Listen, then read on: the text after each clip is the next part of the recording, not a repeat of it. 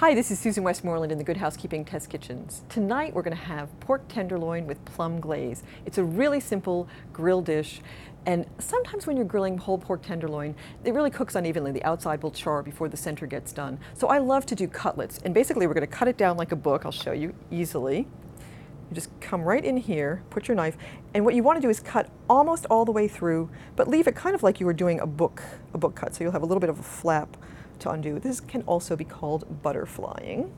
So we're going to just go right in there like that. Ooh, there we go, we got that. And then I'm going to cut this in quarters. Let's see, cut there, like this. And I'm going to pound each one of these into a lovely steak.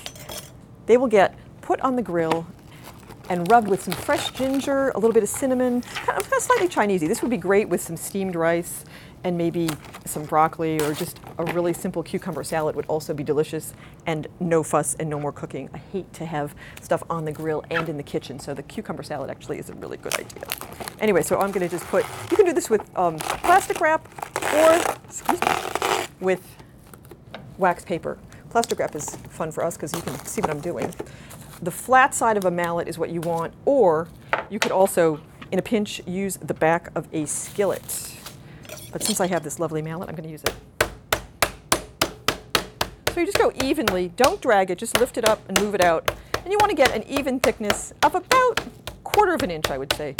These get grilled, and there's just a little caramelization, and you brush them with jam so they get that nice crunchy brown bits on them. So delicious. And there you go, you're just going to do that 4 times. You see the cutlet is there. It's all in one piece. Really easy to do. They grill for about 4 minutes.